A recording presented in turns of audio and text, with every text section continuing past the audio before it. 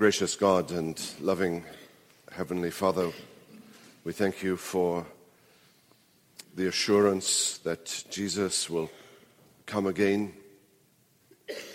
that he will come on the clouds of heaven, where the trumpet shall sound, when the trumpet shall sound, and the dead in Christ will rise first, and those who are alive will be caught up to meet the Lord in the air, and so shall we ever be with the Lord. We would echo the closing words of the book of Revelation. Even so, Lord Jesus, come quickly.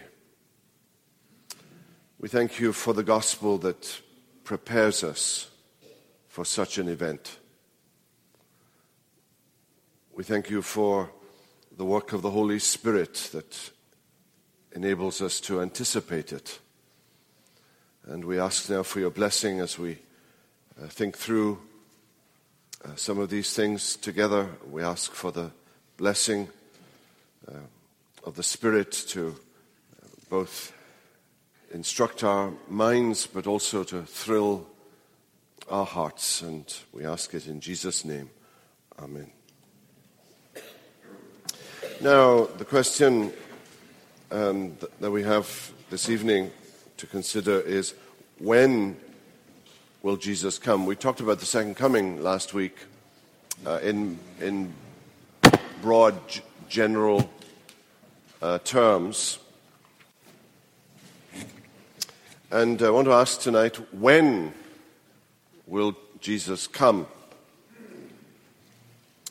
I have a text on the cover from Acts 1 and verse 7, and we'll come back to it a little later this evening.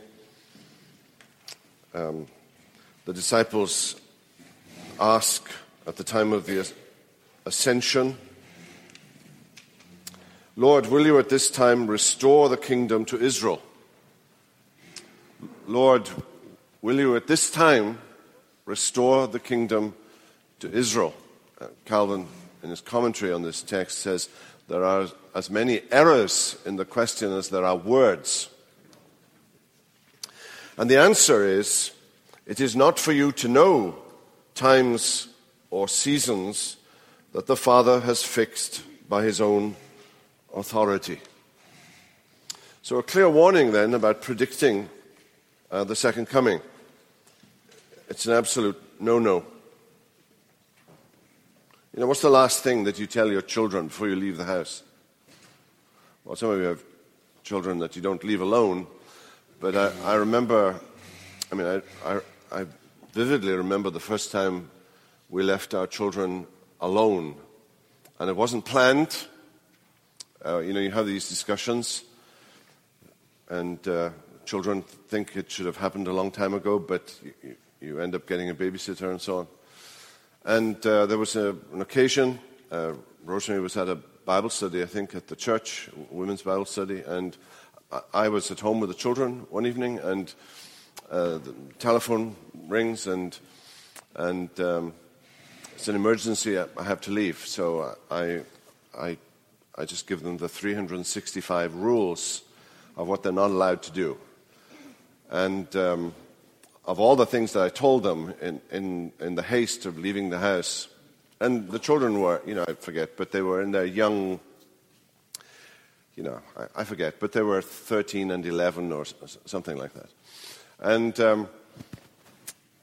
don't do this and make sure this and this and this and this and this, and then whatever else you do not open the door to anybody.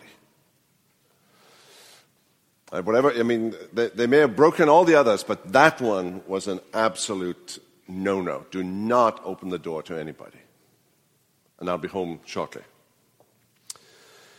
Well, what's the last thing that Jesus says before he ascends? It is not for you to know times and seasons that the Father has fixed by his own authority. And as you can see, the church has been ignoring it ever since. So let's look at some of these predictions of the second coming. The first one in the year 500, and there are three sources here: Hippolytus of Rome, Sextus Julius Africanus, and Irenaeus, and all of them predicted that Jesus would return in the year 500. One prediction was based on the dimensions of Noah's Ark. It's rather curious. 1000 AD, which, and of course you can understand AD 1000 being a sort of right time for Jesus to come. He would know, of course, about the calendar change and all of that, but 1000 AD, the millennium apocalypse at the end of the Christian millennium. And following the failure of January the 1st, in the year 1000, some theorists propose that the end would occur 1,000 years after Jesus' death. So 1033 became an alternative. 1504, Sandro Botticelli, who believed he was living in the tribulation period and that the millennium would begin 3.5 years from 1500. The number 3.5, of course, being significant in some aspects of the book of Revelation. 1524, Johannes Stoffler, a planetary alignment in Pisces was viewed by this astrologer as a sign of the millennium. 1524 to 1526, Thomas Müntzer, an Anabaptist. 1533, October the 19th, a mathematician by the name of Stiefel. Judgment Day would start at 9 in the morning. The fifth monarchists during the time of the Puritan era, and they were on the extreme right, I suppose, of the Puritan movement, or was it on the extreme left? But they were given to all kinds of dreams and visions and so on. And William Aspinwall predicted 1673 as a likely date for Jesus to return. Some of you know the bottom of the page, 1757, the Swedenborg. There's a denomination of Swedenborgians, and there's a movement called Swedenborgianism. And if there are any Swedes present, following the last judgment in 1757, which took place in the spiritual world, this was one of many events recounted in his works resulting from visions of Christ. 1814, Christmas Day of 1814, Johanna Southcott, 64-year-old, claimed she was pregnant with a Christ child, and that he would be born on Christmas Day, 1814. She died on the day of her prediction, and an autopsy proved she was not pregnant. Fascinating. The Rappers in 1829, and they'll return. George Rapp will return again. He had a second go at it. John Wesley in 1836, founder of the Methodist Church. He wrote that Revelation 12:14 referred to the years 1058 to 1836 when Christ would come.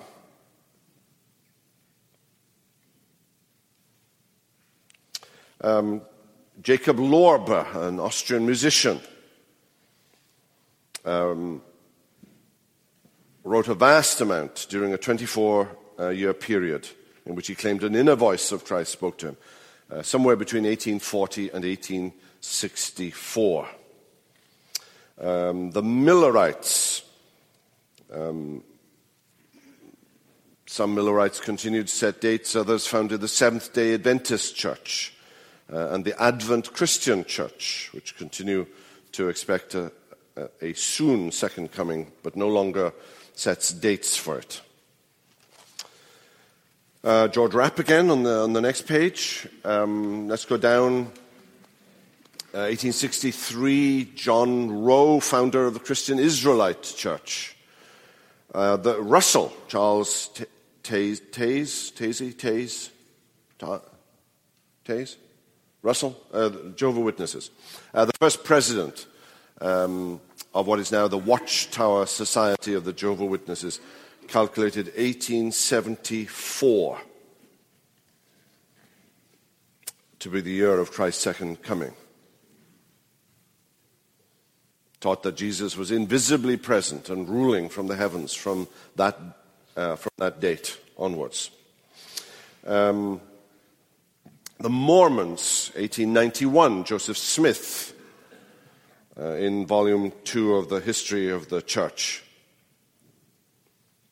and pontificates on page 182 about the year 1891. 1915, Jehovah's Witnesses. The second coming is important, of course, to the Jehovah's Witnesses. Anybody who's read a copy of the Watchtower will know that.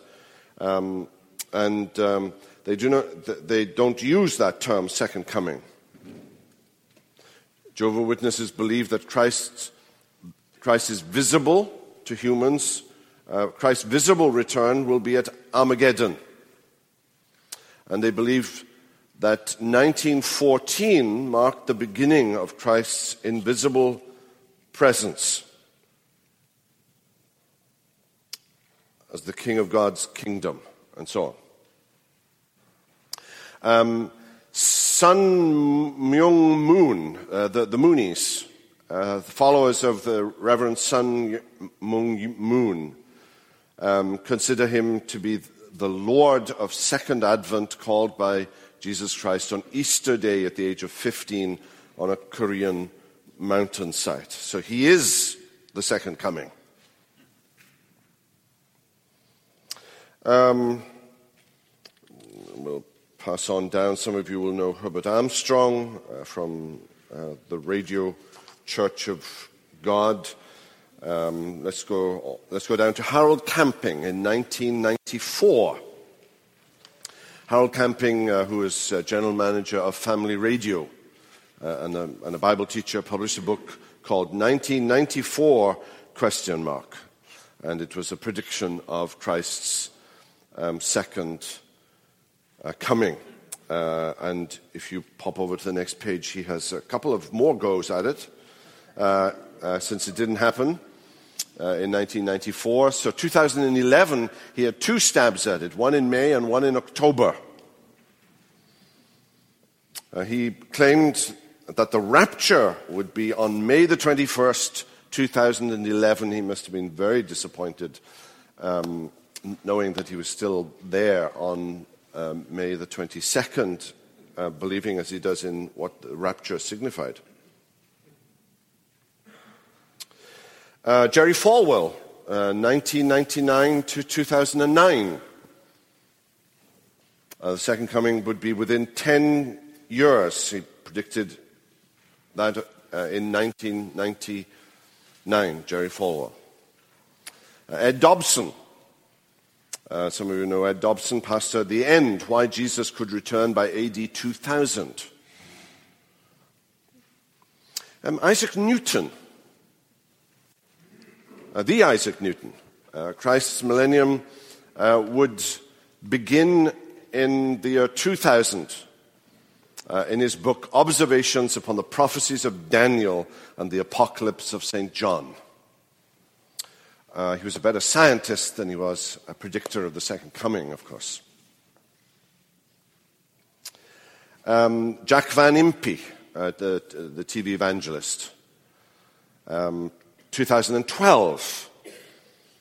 2015, September the 28th, just a few months ago, Mark Blitz, teaching that Christ's return would correspond with the September 28th, 2015 lunar eclipse. Some of you were telling me at the door of the church about the blue moon thing, the whole blue moon prophecy, and you got all caught up in it. And you know who you are. And that all passed by. Jean Dixon, 2020. The alleged psychic claimed that Armageddon would take place in 2020, and Jesus would return to defeat the unholy trinity of the Antichrist, Satan, and the false prophet between 2020 and 2037. And there are more from various folk here. Kent Hovind wrote a D.Min degree from the Patriot Bible University and published it. When is the Lord coming back? And he states in that D.Min thesis, during the Feast of Trumpets in 2028. Well, despite what Jesus said, let's have a quick look at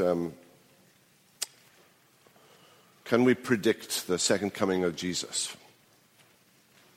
Well, there are two warnings in the Bible, two very clear, very specific warnings why you shouldn't do this. One is in Acts 1:7. We read it together at the time of the ascension of Jesus. The disciples say to him, Lord, will you at this time restore the kingdom to Israel? And Jesus responds, it is not for you to know times or seasons that the Father has fixed by his own authority. And then earlier in the Olivet discourse in Mark 13, Jesus specifically says that he himself doesn't know when the second coming will be. He's talking, of course, in his human mind. In his divine mind, he knows everything, but in his human mind, he says, concerning that day or that hour, no one knows, not even the angels in heaven, nor the Son, but only the Father. It's very clear. You don't need, it's not rocket science, you don't need an advanced degree in theology to understand what Jesus is saying. That information with regard to an accurate prediction of the date of the second coming is not something that is given to the Son in his incarnate state. He had information that was necessary for the fulfillment of his redemptive mission. And the date of the second coming was not part of that information. He didn't know. So why should we know? So he didn't know, and he tells his disciples that it's not for you to know times and seasons, and yet the church has constantly been doing the very opposite, and publishing books and getting on the radio and TV and getting people all worked up that they know when the second coming is taking place. Well, it's not quite as simple as that. What exactly is being predicted? Because the nature of the second coming is viewed differently by different people. We talked last week about the second coming and a constellation of events that surround the second coming. There are various things that appear either before or at the time of or perhaps after the second coming. And Christians will differ as to the sequence of events. The appearance of Antichrist, the appearance of the man of sin, the battle of Armageddon, the salvation of the fullness of Israel. Add to that another complication, and that is that in a certain branch of Christianity, we generally label it as dispensational. So the Ryrie Study Bible, for example, speaks of a twofold coming of Jesus. There's a coming of Jesus for the saints, otherwise known as the rapture, sometimes known as the secret rapture, where Jesus doesn't come all the way down to the earth. He remains in the clouds. And the saints are raptured. They're taken away. The saints who are alive are taken away. And there are differences of opinion about saints who are already dead and their bodies and so on, and whether or not there's a resurrection. And there are various strands within those prophetic movements. And then they go to a marriage supper, which lasts for 7 years, and then Jesus comes with his saints. He comes for his saints, and then he comes with his saints. And this time he comes all the way down to Jerusalem and so on, and to reign on the earth. So it's a twofold coming. So what are they actually predicting? Are they predicting the rapture, or are they predicting the second coming that comes 7 years after the rapture? So these dates aren't always clear as to what it is they're predicting, and some of them can have two bites at the cherry here, that if one of them fails, they were actually predicting the other part of it.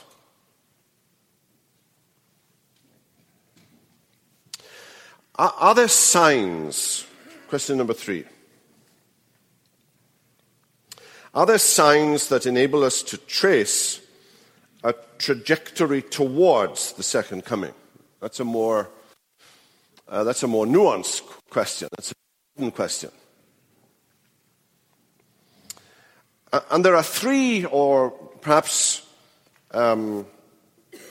4 particular issues, three that I want to emphasize. One is the preaching of the gospel to all nations. 2 is the salvation of the fullness of... let me back up. The first is signs that evidence the progress of the gospel. And under that heading, I have two thoughts here. Two things fall under this heading. The preaching of the gospel to all nations. Let's look at the first one.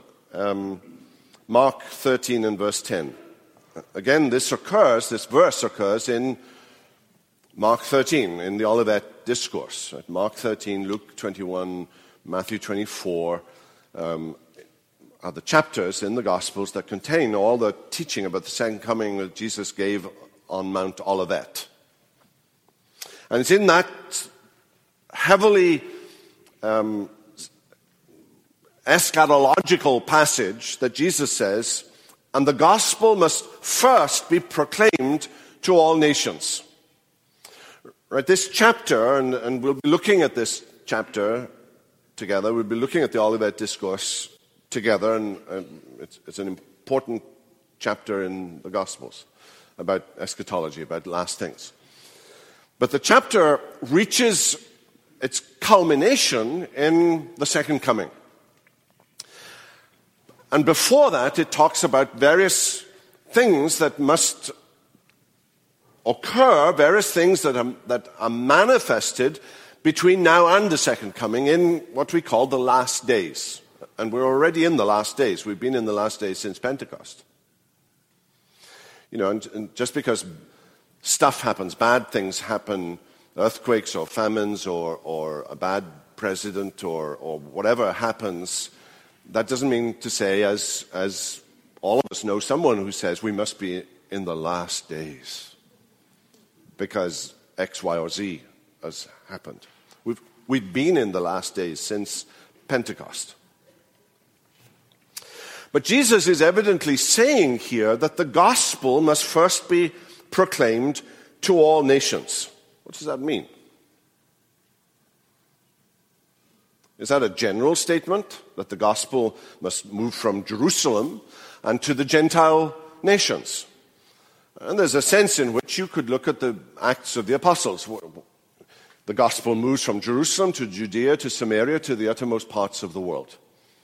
Right? And at the end of Acts 28, the gospel has spread, you could say in a general sense, has spread to all the world, the known world of the first century.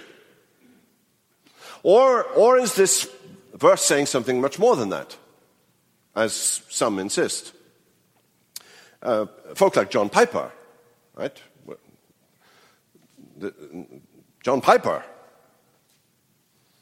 The reason God decreed that the gospel would obtain people from every tribe and people and nation is that the aim of the gospel is the glorification of his grace and this ingathering of diverse peoples into one Christ-exalting, unified people who would glorify the power and beauty of his grace more than if he had done things another way. John Piper has long sentences.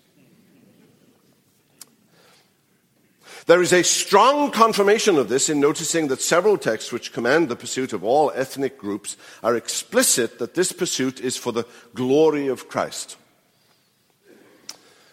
Now, a part of what John Piper is saying, and it's a part of the emphasis of his ministry as a whole, is that the gospel must be preached to all people groups before Jesus comes. Right? Every known people group must have some demonstrable preaching of the gospel before Jesus comes again. Now, according to the Joshua Project, and Piper, of course, is involved in that, as was that conference which began a couple of years ago, the name of which I've forgotten now, but according to the Joshua Project, as of February 16th of last year, there are 16,598 people groups in the world. 7,165 of these are unreached, fewer than 2% evangelical. So on that reading, right, if you take a strict reading of this text, and the gospel must first be proclaimed to all nations, there are still 7,165 people groups that do not have the gospel. The gospel has not reached them yet. There's no credible preaching of the gospel. There's no Bible, there's nothing in this entity, this sociologically defined people group. Now, I don't wish to go into this in any great detail. How do you define a people group? What's the definition of a people group? And what's the definition of reached versus unreached? When does unreached become reached? At what point does that happen? Right, and those are important missiological questions, and there are guys here who can answer that question, and he's sitting right there. But that's the stuff that missiologists talk about, and it's important. It's very important. And I don't have answers to that. And for tonight, for the purposes of this evening, I simply want to say, my point is that if that's true, and if even only a part of that is true, even if we can't fully define what a people group is or what an unreached people group is, if such a thing exists and it is necessary for the gospel to be preached to that people group, Jesus can't come in the next 5 seconds. 4, 3, 2. Right, that's the point. So the second coming of Jesus can't be at any moment, if that's true. And if that is true, it provides, at least in broad, general terms, a way of not predicting the date of the second coming, but of drawing a trajectory towards a second coming. Does that make sense? Now, defining things somewhat differently, the research arm of the Southern Baptist International Missions Board, that should be, Southern Baptist International Missions Board, estimates 11,310 people groups, of 6,405 are unreached and 3,100 are unengaged. Now, that only demonstrates that it's not the easiest thing in the world to define what a people group is, and it's not the easiest thing in the world to define what reached means and unengaged means. So there are differences of opinion here between various branches. My point is simply to say that if that's true, and if we are to interpret Mark 13:10 in a more specific way than in a general way in which it could be fulfilled by Acts 28, it does provide at least some trajectory towards not predicting the date, but a trajectory towards where history is going and what our task is to hasten the second coming of Jesus. Yes, I use the word hasten. I'm a Calvinist. I believe everything is ordered and pre-ordered. But hasten, even so, come quickly. How is that going to be fulfilled? By mission would be the answer of this particular passage. You need to go and reach these people groups. You need to send your children there. You need to send your grandchildren there. You need to be ready to give up your children and your grandchildren if they live in the uttermost parts of the world, to hasten the second coming of Jesus. That's the program. It's very much on the agenda of our brothers and sisters in the Southern Baptist Convention this year. That very idea. Signs evidencing the progress of the gospel. That's one of them. Another one is the salvation of the fullness of Israel. And again, I don't want to go into all of the details here tonight. And we may come back to some of these later in the course of our semester together. But this is Romans 11:26. And again, we'll have a little look at this later, but this is a complex argument of Paul about the salvation of Gentiles and the salvation of Jews. Elect Gentiles, elect Jews, but then in 11:26, he says, and in this way, well, let's go back to verse 25. Lest you be wise in your own sight, I do not want you to be unaware of this mystery, brothers. A partial hardening has come upon Israel. A partial hardening has come upon Israel. The Jews don't believe in Jesus. Until the fullness of the Gentiles has come in. And in this way, all Israel will be saved. Now, is this saying, as some have said in the past, within the Reformed tradition, perhaps the majority said this in the past. Certainly at the Westminster Assembly, for example, Presbyterians and Congregationalists and Episcopalians and others who were representative at the Westminster Assembly were probably divided 50-50 between on this issue about Romans 11:26 and other issues relating to the millennium.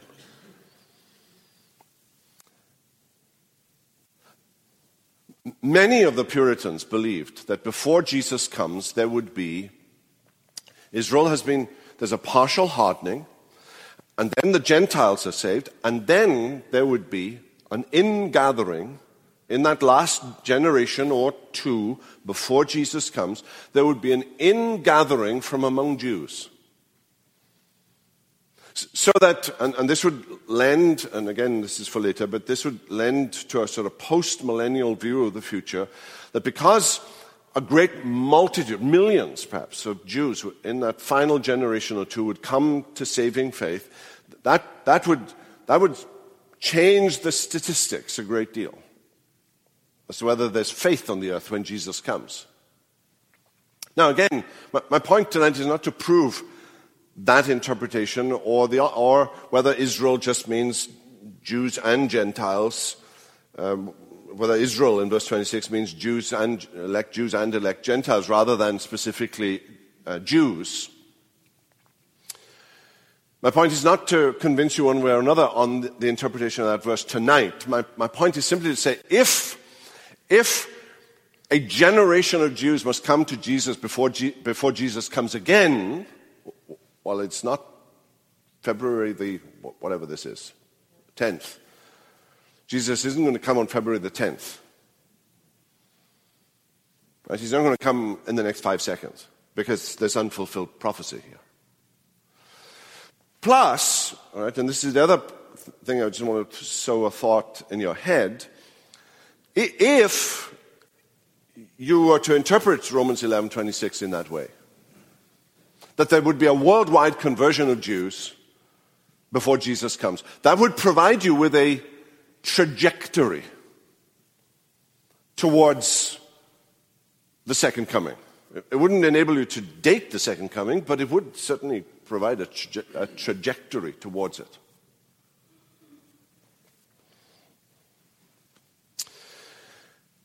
So there are signs then evidencing the progress of the gospel. There are other signs, different kinds of signs. And again, we will look at these later. Tribulation. That before Jesus comes, there will be tribulation. The great tribulation, not just have we trials and temptations, is there trouble anywhere, but we're talking about a great tribulation, a tribulation like none other.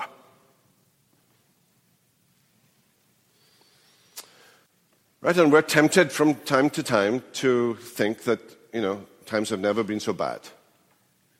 And a kind of pessimism comes. And so history goes through cycles of optimism and pessimism. Or apostasy. Does the Bible predict, as seemingly it does, that before Jesus comes there would be widespread apostasy?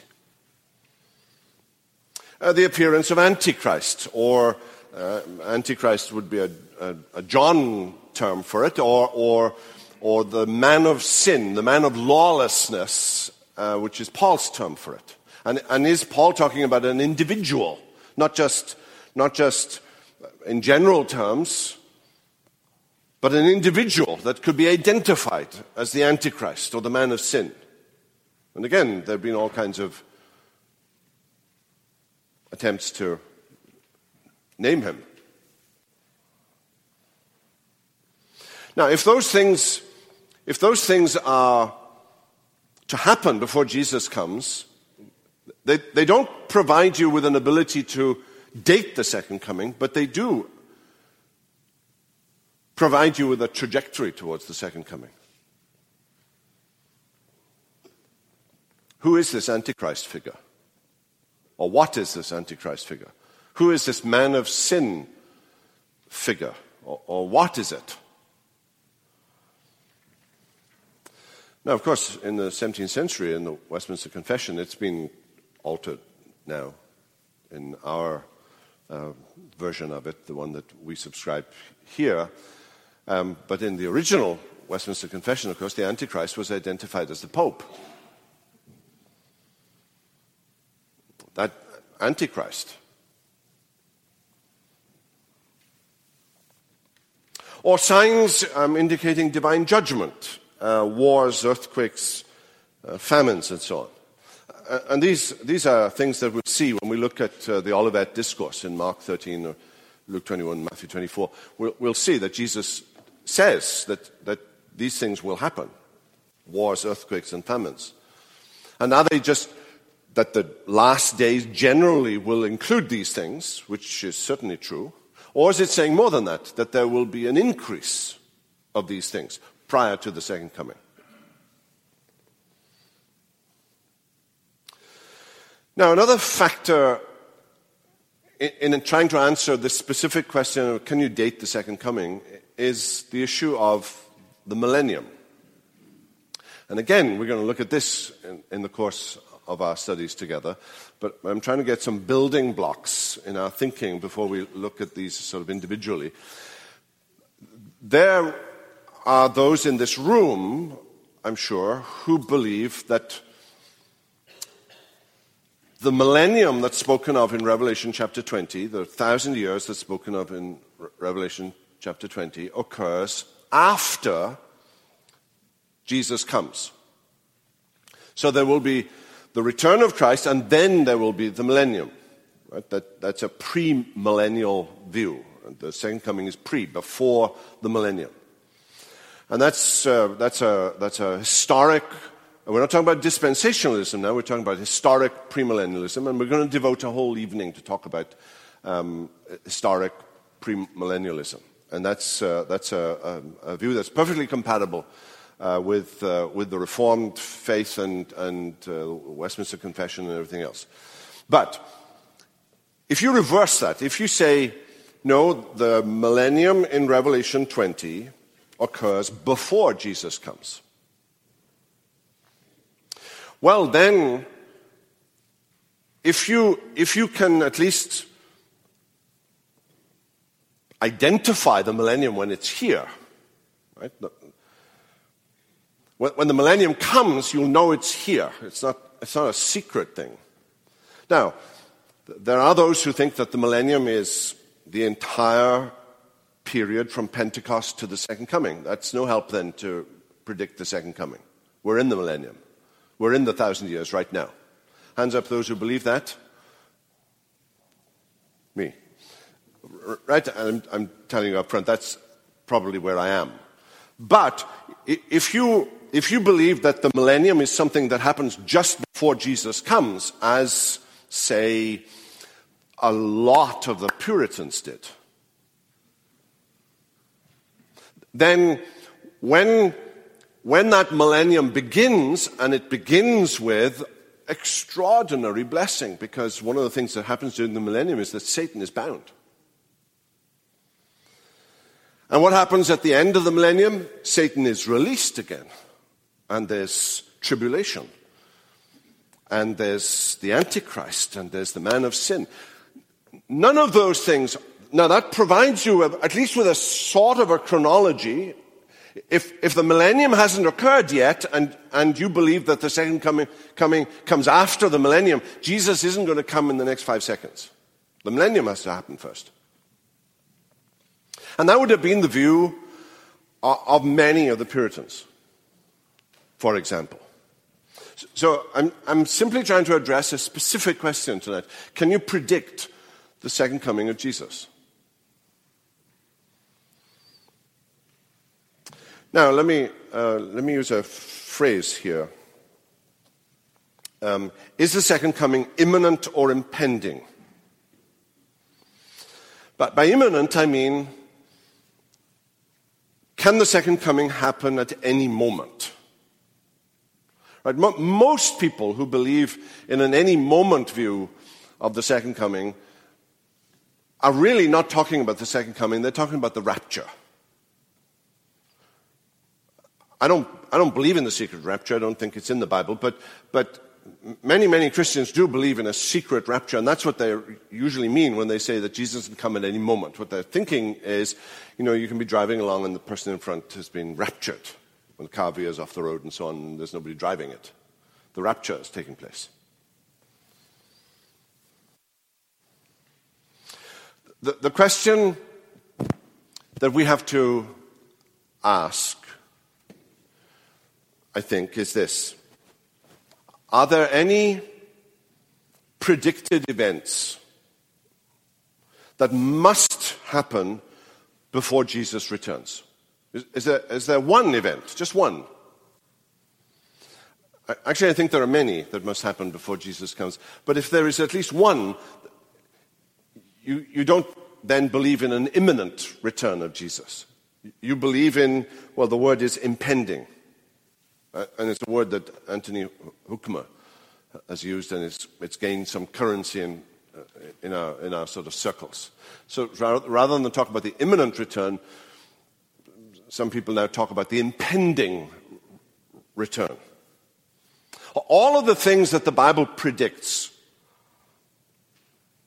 must happen before Jesus comes could happen within our lifetime. It could happen within a generation. So, Huckmer says, we must be prepared for the possibility that the parousia, the second coming, may yet be a long way off, and the New Testament data leave room for that possibility. On the other hand, to affirm with certainty that the parousia is still a long way is to say too much. The exact time of the parousia is unknown to us. Neither do we know exactly how the signs of the times will intensify. This uncertainty means that we must always be ready.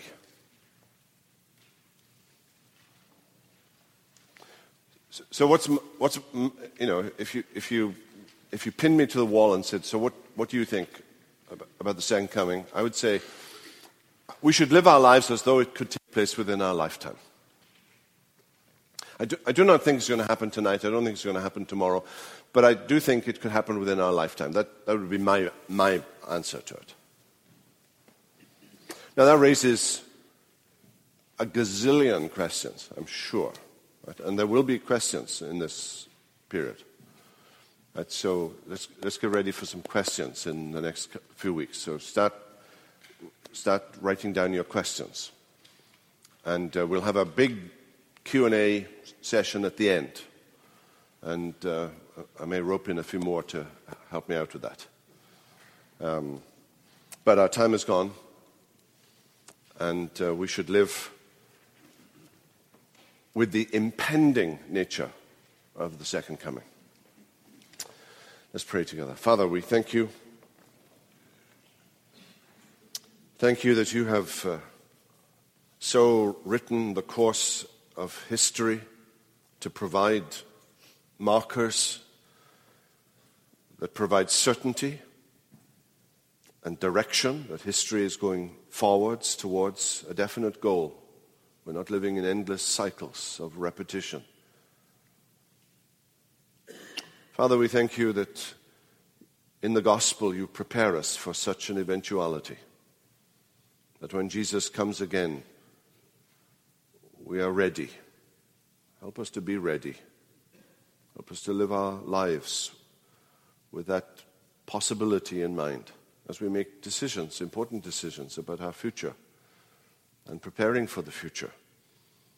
That there is always that possibility that we may never die, but be taken in that final generation to be with the Lord Jesus as the dead in Christ rise first, and those who are alive are caught up to meet the Lord in the air. Bless us, we pray. We ask for all of these things in Jesus' name. Amen.